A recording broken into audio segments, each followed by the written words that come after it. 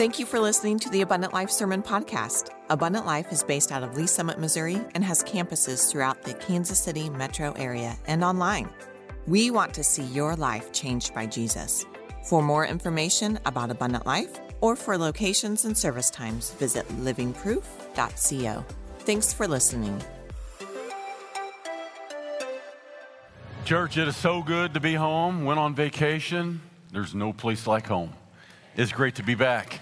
So good to be back. Great to see you wherever you're gathering with us from. We're glad you gathered. Our last Sunday of the 6-month series, line by line, through the book of Daniel. I'm disappointed. It's over. I promise we're going to do something new next week, okay? Don't worry.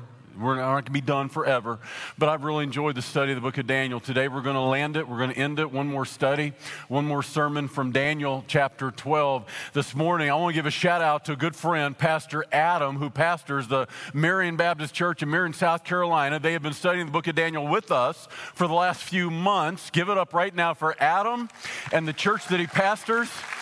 Been tuning in for our study of the book of Daniel. Adam, thank you for the way you pastor and love the bride of Christ. So we were on vacation, went to downtown Chicago for 3 days where we did all the tour stuff that's there, including all the various museums. One of the coolest things I saw was this right here. This is a striding lion. It's on display at the Oriental Institute on the campus of the University of Chicago. Now, this is not a replica. This is the real deal. This is one of 120 striding lions that actually line the streets of ancient Babylon, built by Nebuchadnezzar. 120 of these striding lions line the street leading through the Ishtar Gate.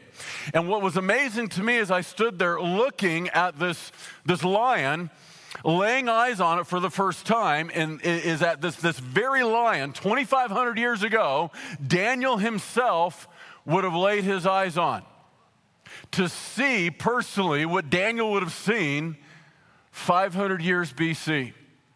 Now, I'm telling you that because as we study the book of Daniel, we need to remember this is real history. This really happened. It's about real people and real events and real places. But as we study the book of Daniel, remember, it's more than just history.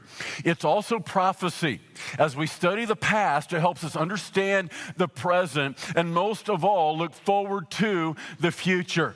And did you know that as we study biblical prophecy and the signs related to the second coming of Christ, that it is one of the number one themes of the Bible, that Jesus will come and establish a kingdom that will be without end. And so from Chicago, we actually drove up to upstate Michigan, and we actually vacationed on Mackinac Island. Now, Mackinac Island is a place I've never been, never thought I would go. It's a little 4-mile square piece of real estate. It's an island in the middle of Lake Huron of the Great Lakes, and it kind of sits in the strait between the lower peninsula and upper peninsula of Michigan. And so we were there for a day because that's all you can afford. You can't afford more than a day on Mackinac Island. I'm just telling you. You got to get off the island or you won't have any money left to your name at all forever. But it was a thing of beauty. I'm telling you guys, it was weird. Like something was in the air, and everybody felt it.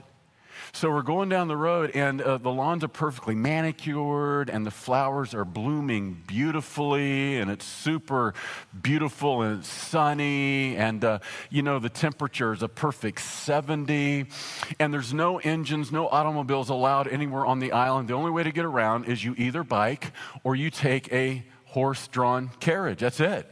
It's like a step back in time. And what was amazing to me about being there for the 24 hours we were is that everybody was happy. Families are everywhere. Kids are everywhere. And not one time did I hear a baby crying. Not one time did I see a 2-year-old throwing a tantrum. I mean, you go to Silver Dollar City. Or, Kansas City has a theme park called Worlds of Fun. And you go there, all kids are crying like, I don't know how much fun they're really having at Worlds of Fun. But this place is like amazing. All the families are happy. The kids are happy. It's like the world has forgotten Mackinac Island, and Mackinac has forgotten the world. No global pandemic, no global recession. It's like nobody was thinking about, world record inflation. Nobody was thinking about the war in Ukraine, all the warfare, the wickedness, the injustice. And what was amazing on this little 4 square miles in the middle of the Great Lakes, it's like all the nations of the earth had come. I saw multiple ethnicities from around the world. both working and on vacation. And check it out, everybody was happy, and there was a sense of harmony. And I've had very few perfect days in all my life, but this was like the perfect day. Total stranger comes up to me in the buffet line at breakfast, and she said the same thing. Like, this is weird. It's like something is in the air on Mackinac. Like there's just joy. And everybody's happy. And I thought to myself, this has to be in some way just a little shadow, just a little snippet of the millennial reign of the Lord Jesus Christ.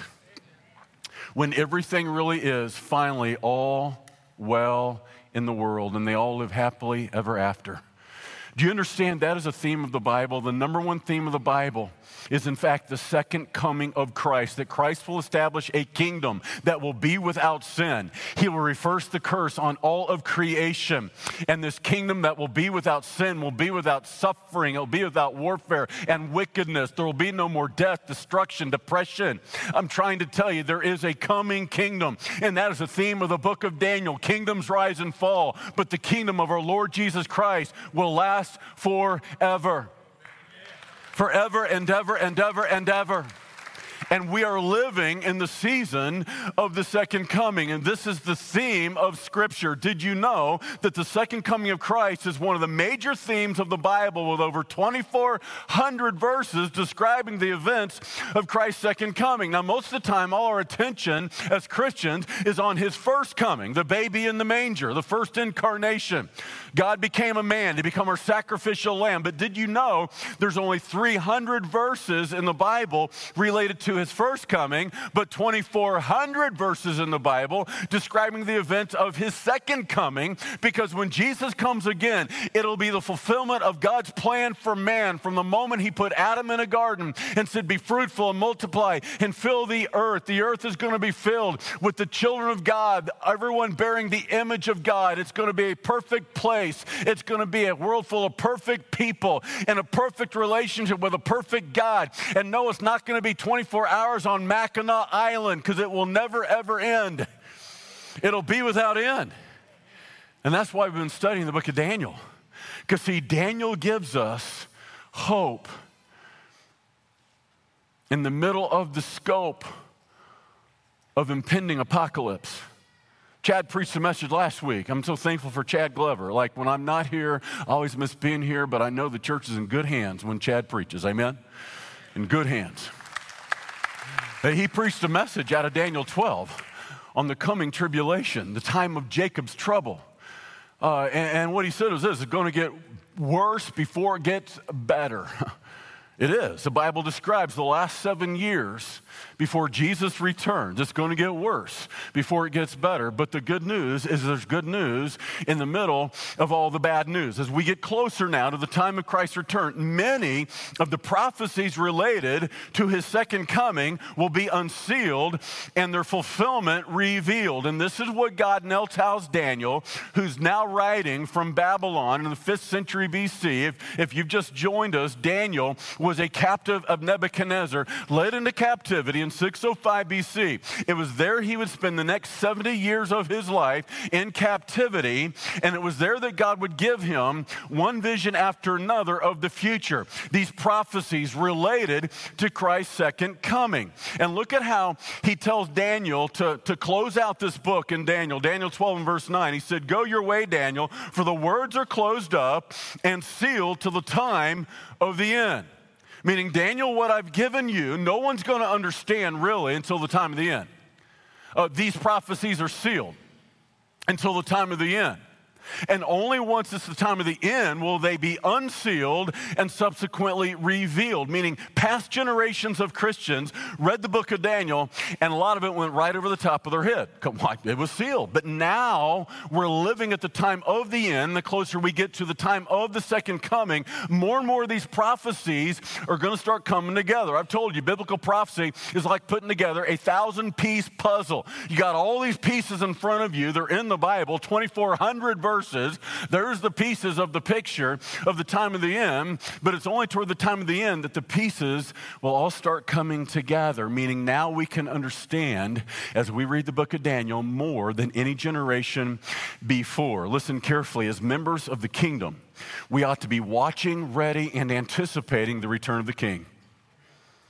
We ought to be watching, ready, and anticipating the return of the King, because we can say emphatically that we are living in the season of the second coming. There are certain biblical prophecies that had to be fulfilled, revealed, unsealed, before Jesus could come again. And no other generation of Christians before us could say that they could really be the generation that Jesus could return, because so many of these prophecies lay dormant century after century. And I want to give you 4 things today, 4 reasons today that we can say emphatically that we are living in the season of the second coming. The Apostle Paul wrote this to the Thessalonians in 1 Thessalonians 5:4, "But you, brethren, are not in darkness, that this day should overtake you as a thief." Now remember, Jesus said, "I come as a thief in the night," meaning when he returns, he's not going to send you a text ahead of time. Right? You're not going to get a prompt on your phone. "Hey, get ready. I'm coming 2 weeks from today." Not going to happen. A thief does not call ahead and tell you, "Hey, I'm coming tomorrow night." All right, Jesus was saying, "I'm coming as a thief," meaning I'm going to come unannounced, completely unnoticed. Most people will be unprepared. In Acts chapter 1, his own disciples were asking him, "Jesus, will you at this time restore the kingdom of Israel?" What did he say? "Guys, not for you to know the time, but my Father in heaven alone knows the time. No one's going to know the day or the hour." On the other hand, what Paul said is we don't have to be taken by surprise. We won't know the day or the hour of his coming, but we can say emphatically we are living in the season. We are living in the time. And the reality is we're not in darkness as children of the light. We're not children of the night. What the Apostle Paul is saying, you don't have to be surprised. And I want to give you 4 reasons why we can be watching, anticipating, and awaiting the return of the Lord Jesus Christ. And if you really believe that he is in fact coming and everything he said is true and is true for you, listen, it ought to change us. This is not just new cool information so we can go deeper theologically and we can win in Bible trivia and impress everybody with our knowledge. No, it ought to change us. It ought to transform us. Biblical prophecy ought to make us live with greater urgency for the things of eternity, to live with increasingly kingdom priorities instead of the things that are temporary. I want to give you 4 things. The reason we know Christ and his coming is near. Number 1 is this: the rebirth of Israel as a nation. The rebirth of Israel as a nation. Now, this is one of the super signs Jesus himself gave in Matthew chapter 24. Matthew 24 is the very famous Olivet Discourse, his last sermon that he would preach. He has prophesied the destruction of the temple. Now his disciples have come to him and said, "Jesus, how will we know that your coming is near? Give us the signs of the end and the sign of your coming."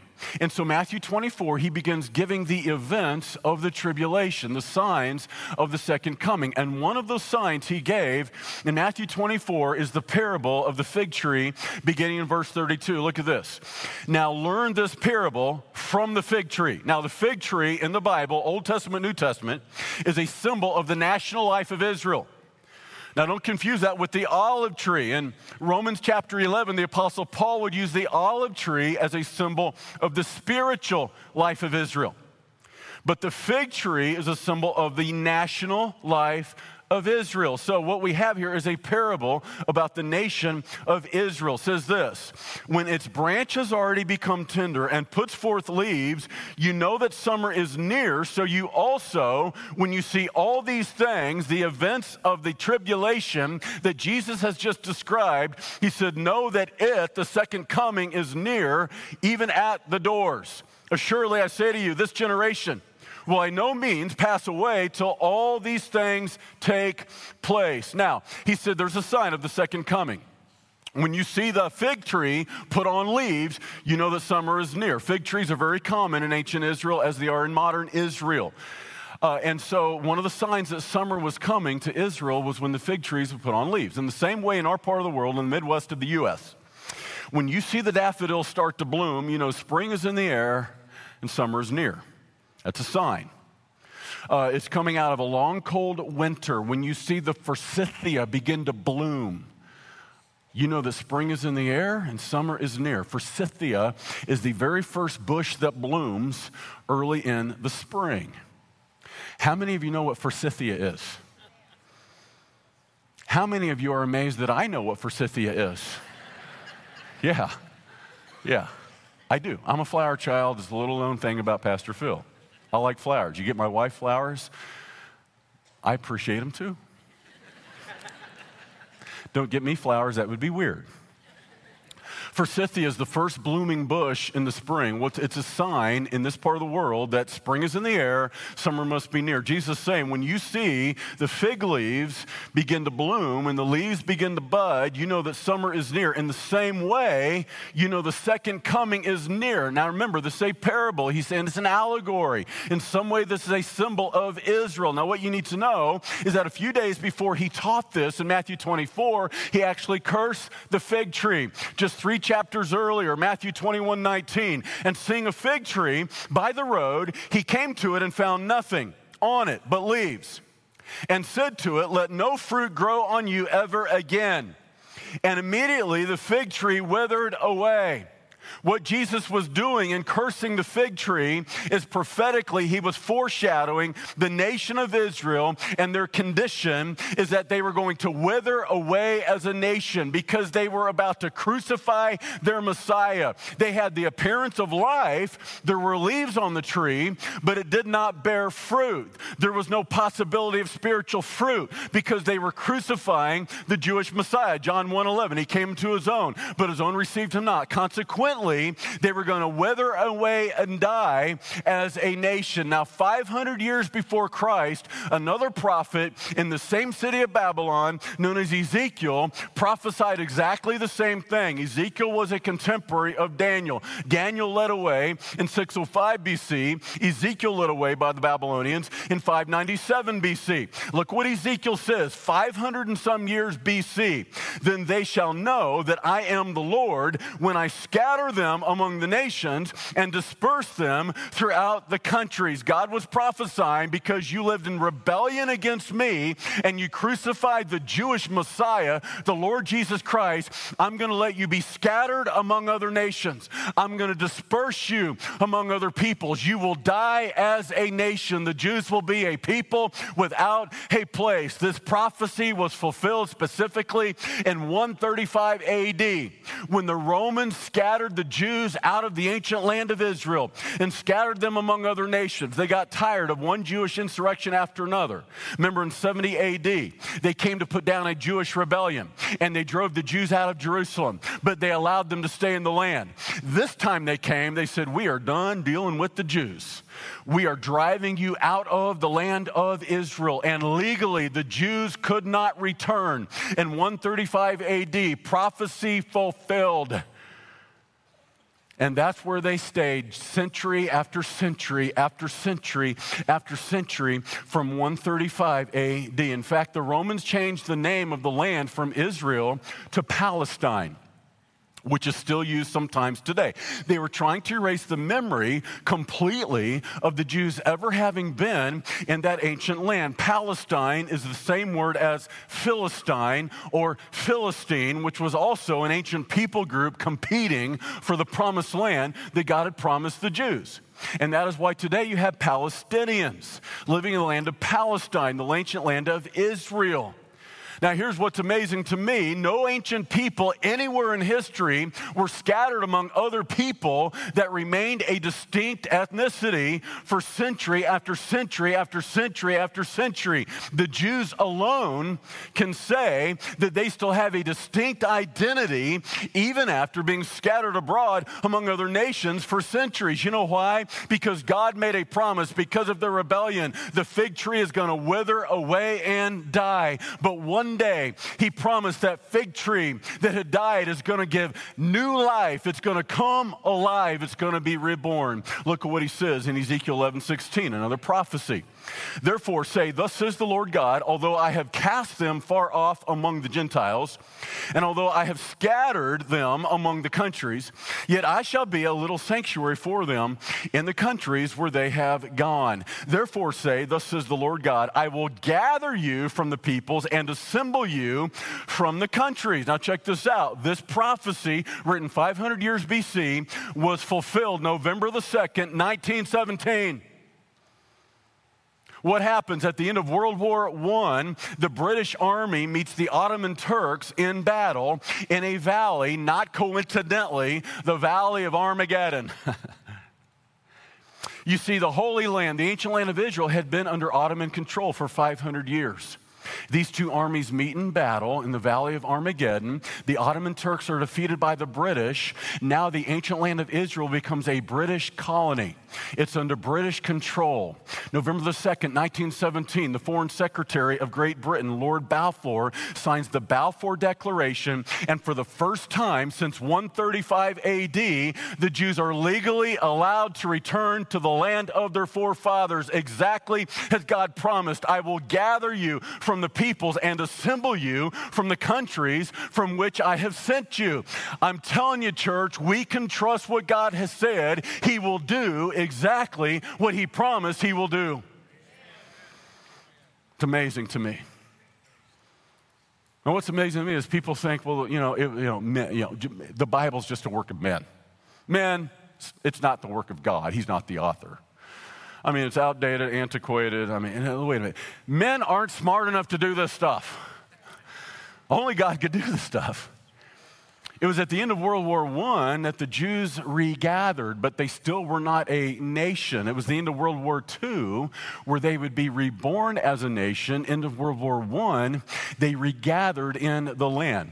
He says, I will gather you from the people and assemble you from the countries where you have been scattered, and I will give you the land of Israel. This prophecy fulfilled on May the 15th, 1948, when Israel was reborn as a nation. What is a super sign that we are in the season of the second coming? Israel is back on the map. After almost 1,900 years of not being a nation, they are reborn as a nation, and the fig tree has put on leaves that had formerly withered away and died. It was reborn, and today it is alive. Jesus said, now learn the parable of the fig tree. When you see the leaves that are yet tender, and that fig tree is blossoming and it's budding, you know that summer is near. Even so, when you see the fig tree come back to life, you know that the second coming is near, even at the doors. Then he said these words, surely this generation will not pass away till all these things be fulfilled, all the things related to the tribulation, the events around the second coming. So what was he saying? Well, the big debate among scholars and theologians is what is a biblical generation. Some argue for 70 years, some argue for 120 years. My personal opinion, that's all this is, because nobody can say emphatically for sure. My personal opinion is that a generation is still alive while one person from that generation is still alive. When the last person from that generation has died, that generation has now died. Jesus was teaching that this generation, born in 1948, would still be alive to see the events of Matthew 24 related to the second coming. So, if you were born in 1948, how old are you? It's okay, we can all do the math. We know how old you are. Yeah, you're 72, going on 73, yes. Let's be clear, you are not old. Somebody laughed. One person said amen. Let's be clear, you are not old. Okay, I'm nowhere near 73, but the older I get, the more I know. That is not old, church. It's not old. No, you got a lot of living to do, all right? You do. But you ain't young. No, you're no spring chicken either, let's be honest. Theoretically, that generation could still be alive for, let's say, another 30 years, yes? Some of them will live to be 100. Probably nobody here. I hope you know Jesus. Here's the point. The implication Jesus was making is that sometime in the next 30 years, roughly speaking, he will come again. That generation will still be alive to witness the events that he's describing in Matthew chapter 24. Why do we know we're in the season of the second coming? Israel's back on the map. They were reborn, not just regathered, but they have been rebirthed as a nation. The fig tree is now budding. Number two is this, the explosion of human knowledge and technology. Human knowledge and technology. I want you to see what God tells Daniel as he's giving him this last prophecy in Daniel chapter 12, verse 4. But you, Daniel, shut up the words and seal the book until the time of the end. Many shall run to and fro, and knowledge shall increase. Like he's given Daniel these amazing prophecies and these amazing visions. And it's like God says, oh yeah, and one more thing. Let me give you just this little parenthesis here, just a couple things to consider. Toward the time of the end, people will run to and fro. Let me ask you, do you ever feel like you're running to and fro? Only recently in human history do people run to and fro. Like in the last 2 weeks, I have flown to Houston, Texas, where I preached, flew back to Kansas City, then I drove up to Cedar Falls, Iowa, where I preached, drove back to Kansas City, caught the Amtrak train to Chicago, Illinois, where I vacationed for 3 days, rented a car, drove up to Mackinac Island, where we vacationed, drove back to Chicago, Illinois, where we caught the train, got back to my house at 2 o'clock in the morning last night. I mean, I'm just being honest with you. The train, we'd never done this before. Hey, this is going to be a new experience. This is going to be fun. Guys, I'm telling you, metaphorically speaking, the train ride was a train wreck. If I'm stuttering and stammering, slurring my speech, I haven't been drinking, I haven't slept. Okay, I'm just telling you, 2.5 hours sleep. Not trying for you to feel sorry for me. I'm not looking for sympathy. Actually, yes, I am. Feel sorry for me, okay? Yeah. Here's the point I'm trying to make. In the last 2 weeks, I have traveled more miles by plane, train, or automobile than the average human being did in a lifetime, just a generation ago. Yes, there's always been the explorers, and yes, there was always the commercial caravans that would travel hundreds of miles, but the average human being for century after century lived and died basically within a 5-mile radius their entire life. Only recently are we running to and fro. Like I'm telling you, you ever feel like you need to take a vacation because you got back from vacation? Yeah, man, there's something to this. Now, this is what I want to talk about, though. Look at this. Knowledge shall increase. Now, what is remarkable, knowledge throughout the scope of human history stayed roughly basically the same, century after century after century. Yes, there's been times of enlightenment. The Romans, for ancient people, were amazing engineers and had lots and lots of knowledge. A lot of that knowledge was lost in the Dark Ages. And then if you know your history, you had the Renaissance age where a lot of that knowledge was regained. But generally speaking, life stayed the same because there was no increase in knowledge.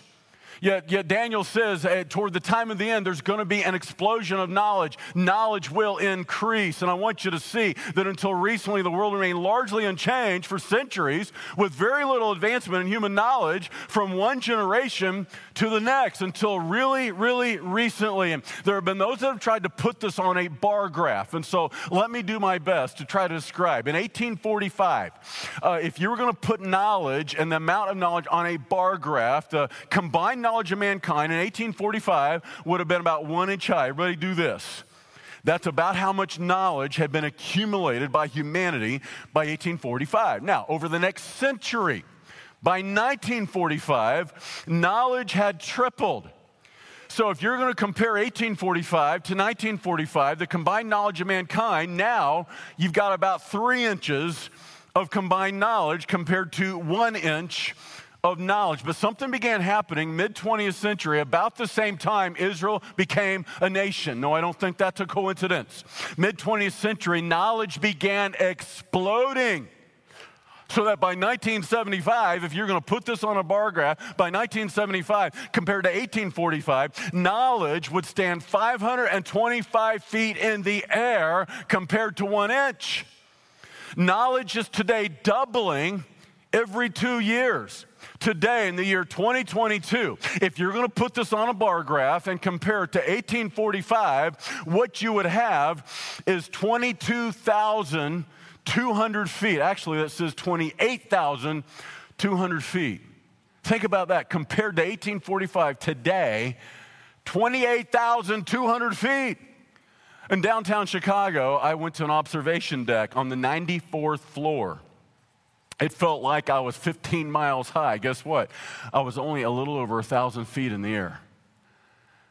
Think about a skyscraper, not 1,000 feet high, but 28,000 feet high. And you begin to get a scope for the amount of knowledge that is now attainable. Think about this for just a moment. You have more knowledge available to you in the next 1 hour on the internet than previous generations could have accumulated in an entire lifetime. You see, knowledge has indeed increased. Human knowledge began exploding mid-20th century and is now doubling every 2 years. That's the nature of knowledge and technology now in this information age where there's so much knowledge now accessible. Siri has made everybody smarter. Really, Google it. And you know what? Daniel saw this 2,500 years ago. Indeed. Knowledge has increased, and it's a sign of the second coming. Now, the third thing is this, the revival of the Roman Empire. Go back months and months ago now, way back to Daniel chapter 2. You remember Nebuchadnezzar has a dream, and in his dream he sees an image of a man. And Daniel interprets this dream as 4 successive world empires that would rise and fall. You had this image of the man. This head of gold was the Babylonians. The chest and arms of silver was the Medo-Persians. Then you had the belly and thighs of brass. That was the Greek Empire. And then it had legs of iron, the Roman Empire. Historically and biblically, iron has always been associated with Rome, the Roman Empire. And then on those legs of iron, you had 10 toes of iron mixed with clay. Those 10 toes speak of a revived or reborn Roman Empire at the time of the end, a 10-nation confederation. And we're watching, if you're watching the geopolitical events of just the last 10 and 20 years, you are watching the world platform being positioned with all the props and all the players for the revival of the Roman Empire. Nobody could have fathomed it at the end of World War II.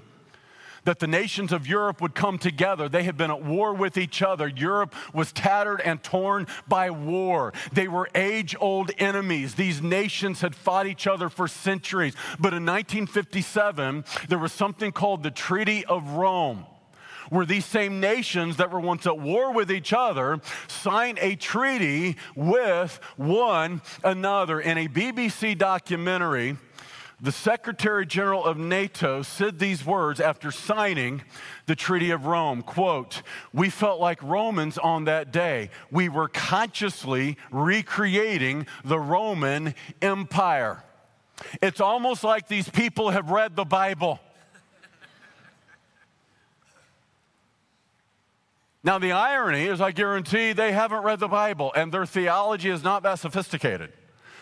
But historically, God has used even unbelieving people who don't believe the Bible to actually fulfill the Bible.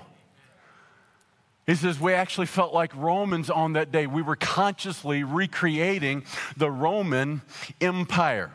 Rome associated with iron. Now, you may not know what this is, but this is a diagram of an atomium iron molecule. This is what it looks like when you diagram it. Now, here's what I want you to see. Absolutely remarkable today. The first thing visitors see as they enter Brussels, Belgium, the capital of the EU, is a 335-foot monument of an iron molecule. This monument was built and fabricated in 1958 to commemorate the Treaty of Rome. And it was actually built and put in place for the World's Fair of 1958. And as you fly into Brussels, Belgium, what you see is a 335-foot monument. It's actually a building. You can go up in there and explore it. A 335-foot monument of an iron molecule. I'm telling you, it's like they have read the Bible. But I don't think they have. I don't think they could possibly know what they're actually doing, except God knows exactly what He's doing. Now, there's one last thing I want to share with this. Number 4 is this, the rise of Babylon. Remember what we said week one. Babylon, that word in your Bible, is found over 260 times. It's a very important word. It's a very important center of attention. And God is showing you something with that word every time it's used. And historically, Babylon was a great and ancient city, a wicked city. The ruins are still there today, 50 miles south of Baghdad on the Euphrates River. By Daniel's day, it was one of the largest and greatest commercial centers and political centers of the ancient world. Historians tell us first city ever to reach 200,000 in population. But more times than not in the Bible, when you see the word Babylon, it's not a reference to the ancient city, but rather it's a symbol of evil. Revelation 17, you have Mystery Babylon the Great, the mother of harlots and abominations of the earth. That's the description of the end times church, the end times religion. Revelation 18, you have the fall of commercial Babylon, a world system economically and commercially. Revelation 17, Revelation 18 records the destruction and God's judgment on religious Babylon and commercial Babylon. And I want you to understand the implication. In the Bible, Babylon symbolizes a satanically driven, wicked world system that will unify the nations, those 10 toes of iron and clay, and they will unify in opposition to God's kingdom. Remember, Babylon began in Genesis 10 and Genesis 11 with a man known as Nimrod. His name means rebel. And he says in Genesis 11, let us build a city and a tower that will reach into heaven and build a name for ourselves. You see, this rebel was leading a rebellion. It was in opposition to God's kingdom. Babel is Bab-el, gate of God. They were trying to be God, living in the face of God. We don't need God. We will build a kingdom of men, and in so doing, we will usher in the kingdom of heaven. But all history records is the kingdom of men is not the kingdom of heaven. It's a kingdom of sin, a kingdom of suffering. Again and again and again and again. And I would suggest that we are right back today in the 21st century where Nimrod was 4,500 years BC, the Tower of Babel. They had a unified language and they had a unified leader. Today the world is unified with a common language. What do computers speak? Languages. All that's left is a common leader to unite the nations in a kingdom of men that is in direct opposition and rebellion to the kingdom of heaven.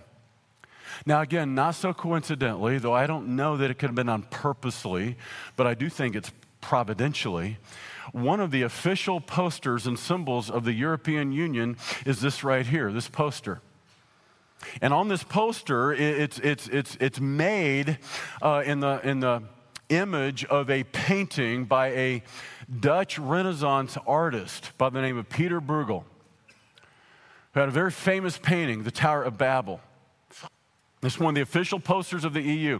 And I don't know, you probably can't read this, but what it says is this: Europe, many tongues, one voice. You see, 4,500 years ago, God scattered the nations among languages because they were a danger to themselves. God came down and put down this little rebellion because he said in Genesis chapter 11, now nothing they imagine to do will be withheld from them. He had to dumb us down. And every single century since, we've been trying to get back together. And one day soon, we will. And I want you to notice, this is almost like a kind of just a backhanded slap at the Bible, a backhanded slap at God. They know exactly the implication. Europe, many tongues, one voice.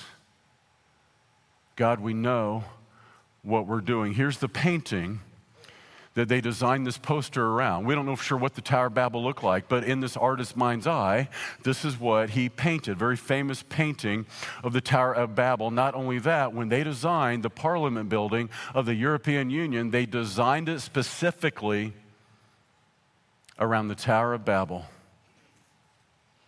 I'm telling you, history is ending right where it began. The kingdom of men in the face of God, opposition, rebellion. What do? Luke 21:28, Jesus said, now when these things begin to happen, look up and lift up your heads because your redemption draws near. When you see all these signs of the second coming, understand there is hope beyond the scope of impending apocalypse. Apocalypse simply means unveiling. We kind of hijacked the meaning of apocalypse. You know, we think of apocalypse being doom and gloom and the end of the world and we're all going to die. But understand, apocalypse simply means unveiling. As you see these prophecies being unveiled and being unsealed and being revealed, Jesus simply said, remember, there is good news and a world full of bad news. Look up because your redemption draws near. He said, I'm coming back. I'm coming again. There is hope beyond the scope of impending apocalypse. Jesus is our hope. Sweet friend, I pray that you have Jesus as your hope. If you have never placed your faith in him personally, today is the day. He died for your sin. He rose again to redeem you from the curse of sin. And the winds of the last days are beginning to blow. He is the rock of ages. And if you're not hanging on to the rock, there's a really good chance you're going to get blown away.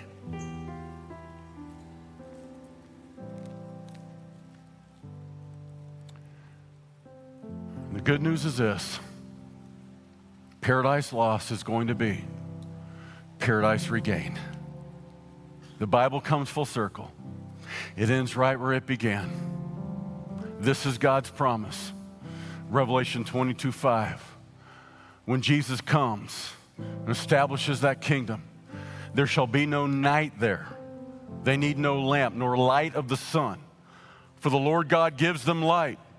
And they shall reign forever and ever and ever and ever. A little over 2 years ago, I was going through a very, very difficult and dark time in my own life. Somebody sent me an email. One line, Pastor Phil, the night is almost over. They attached a link to the song that you're about to hear. And it ministered so deeply to me. And I pray as you sit and listen, it will minister to you too.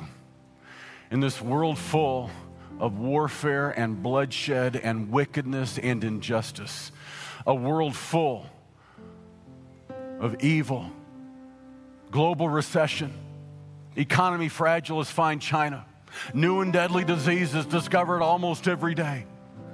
No, you can't escape to Mackinac Island. There's something better. Hang on to this truth. The night is almost over. Jesus is coming again.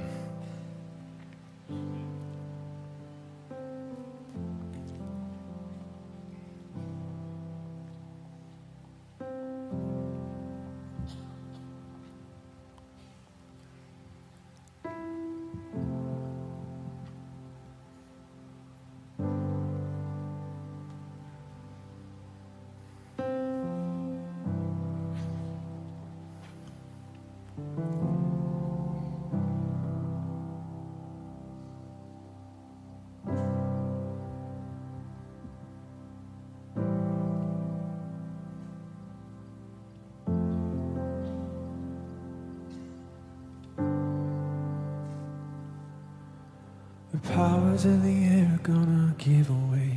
The sky will roll, the mountains fade. The redeemed of the King at the end of the age.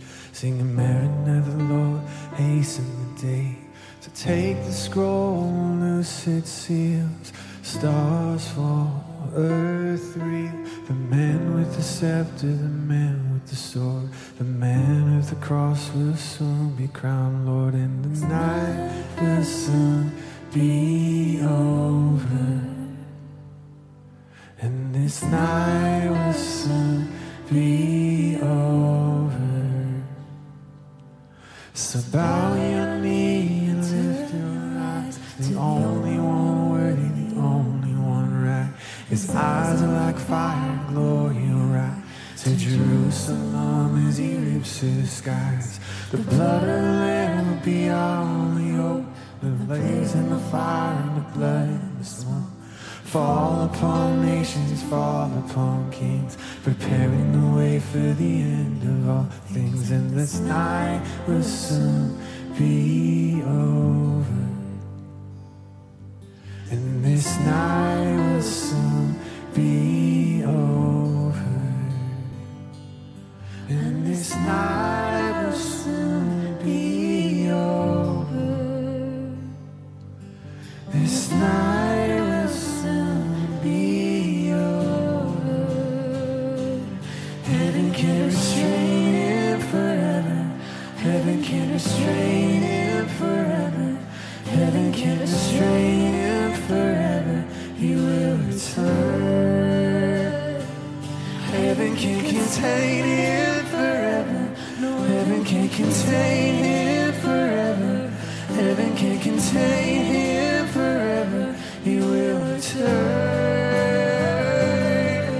The wrath and the fury, the wonder and the glory, the splendor, horror, the end of the story. We who survive will call on his name. We'll never taste death, for death is our king. We will rule and we will reign with the Son of Man, with our new names. For endless ages, with unveiled faces, we'll finally see the reward of our faith. Jesus, oh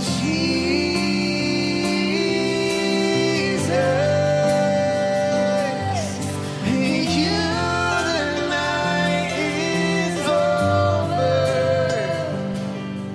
and you, the night is over,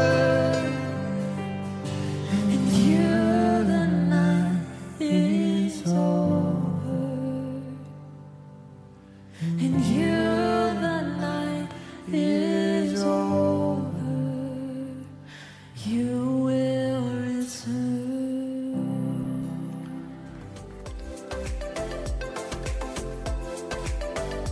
Thanks for joining us today. If you enjoyed today's podcast, be sure and subscribe and share with a friend. We hope today's message inspired and challenged you. Let's go be living proof of a loving God to a watching world. For more information about Abundant Life, visit livingproof.co or follow us on social media at Abundant Life LS.